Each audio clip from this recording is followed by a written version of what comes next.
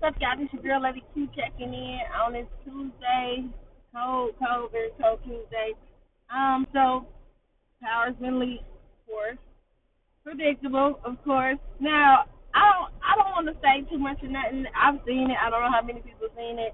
I know people hate spoilers and shit like that, but it happened.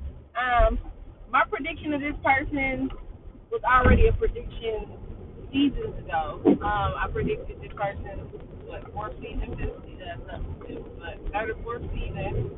The only reason why I predicted Ramona is because she was just a random motherfucker and she looked very, very suspicious to me. She was very suspect. And I just knew it was her, you know?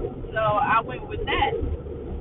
But the person that they leaked, that they showed, now I understand Tommy's face, I understand the situation, but I did speak on this on an episode last year about this person, and I said that this person was gonna, kill Ghost. This person did kill Ghost. Either way it go, my theory was right.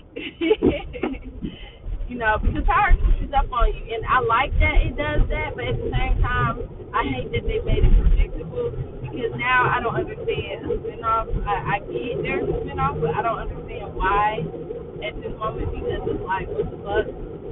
They're also saying that there's another leak going around. People are saying Ghost is not really dead. You think he's dead. I don't know what's going on.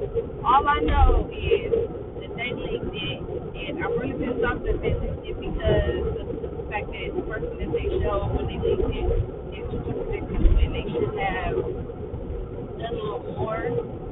You know, I don't think it should have went out like that, but then I understand why, and I understand the karma also.